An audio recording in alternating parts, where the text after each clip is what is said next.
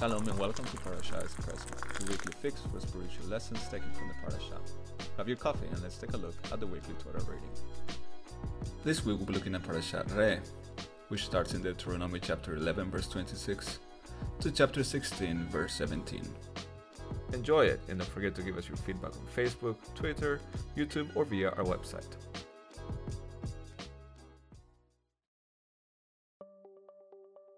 Religion is the opiate of the masses. Well, it was, at least, according to Karl Marx. The founder of Marxism's negative view of religion has pervaded the West, and today less and less people are involved in organized religion. Berlin, where we are based, is especially devoid of religious adherents, at least on the surface. If we dig a little deeper, we find that many people today are happy to say that while they're not religious, they are spiritual. In recent times, yoga and meditation, tarot cards, and homeopathy have become increasingly popular. While people find religion mostly irrelevant, spiritual disciplines or practices help them to connect with a part of themselves that they find important. If religion is the opiate of the masses, spirituality has become the newest trend.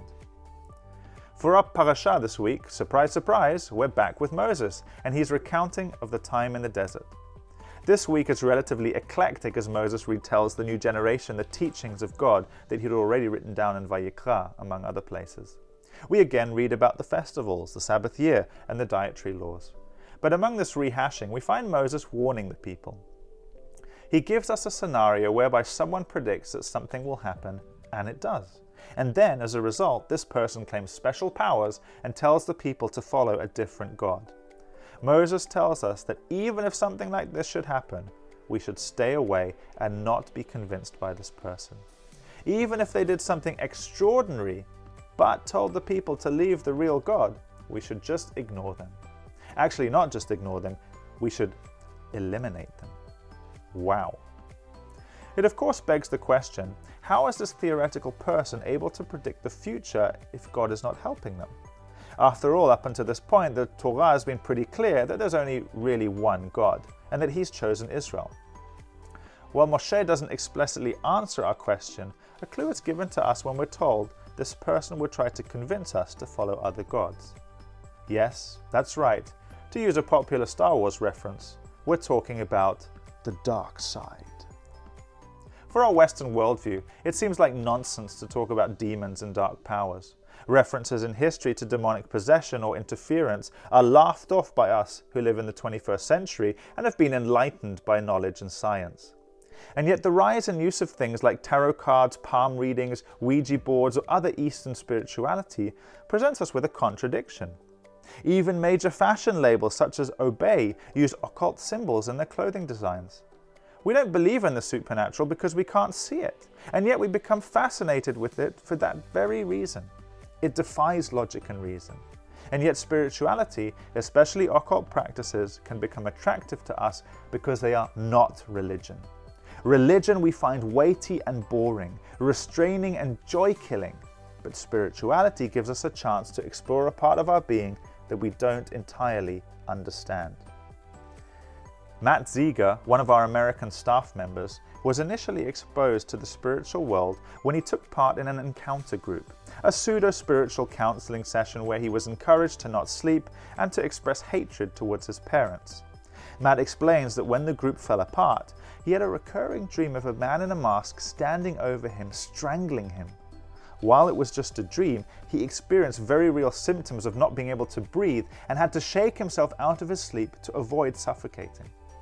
Shortly afterwards, Matt put his faith in Messiah Yeshua and had some other believers in Yeshua pray for him. As a result, he understood that the man in his recurring dream behind the mask was the leader of the encounter group. While there was certainly cultish behavior in his encounter group, there was also an occult element. Matt had no interest in religion, but was open to spirituality. He just didn't realize that there aren't only benevolent powers out there, there are also malevolent ones. The desire for spiritual intimacy or incredible experiences can lead us to make wrong choices, like Matt. Sometimes we don't realize it for a while because the spirituality we're involved in feels so good. That was the experience of Rabbi Maharaj, the son of a Brahmin priest who trained as a yogi. He had psychedelic visions and out-of-body experiences with spirit guides. He experienced super strength. And no, I'm not making this up. You can read about it in his book, Death of a Guru. Ultimately, Rabbi came to believe in the Messiah Yeshua when he revealed himself to him in a dream. Yeshua did more than just that though. He unmasked Rabbi's spiritual guides, and Rabbi realized that they were nothing more than malevolent spiritual forces that had been deceiving him. Rabbi tells of how Yeshua broke the hold that these evil powers had over him, and how he came to experience true inner peace. Both Matt and Rabbi have one thing in common. It was only in Yeshua that they experienced true inner peace and healing. Not through transcendental meditation, not through magic mushrooms, not through psychological encounter groups. The irony is that so many people dismiss Yeshua as belonging to religion.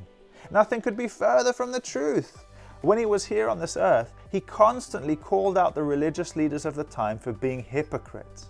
He wasn't interested in the opiate of the masses. He was interested in freeing the masses and, to use his own words, to give them life in abundance. Through his death and resurrection, he has the power to transform us and give us complete inner peace and healing. That does not sound like religion to me. But let's go back to Moses and the warning. If something is going to take us away from the one true God, then we should stay far away from it. If you're looking for fulfillment in life, if you're looking for a way to connect with spirituality, then don't look for it outside of God. You'll be looking in the wrong place, with malevolent powers keen to enslave you, just like they did to Matt and Rabbi. But if you come to the Messiah, you can experience true freedom. Don't settle for religion that is devoid of a relationship with God, but don't settle either for occultic spiritual experiences that, while they might initially seem exhilarating, end up enslaving you. Choose freedom. Choose life. Choose the Messiah Yeshua.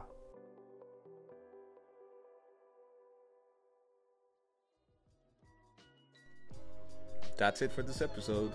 We hope you enjoyed our Parasha Espresso.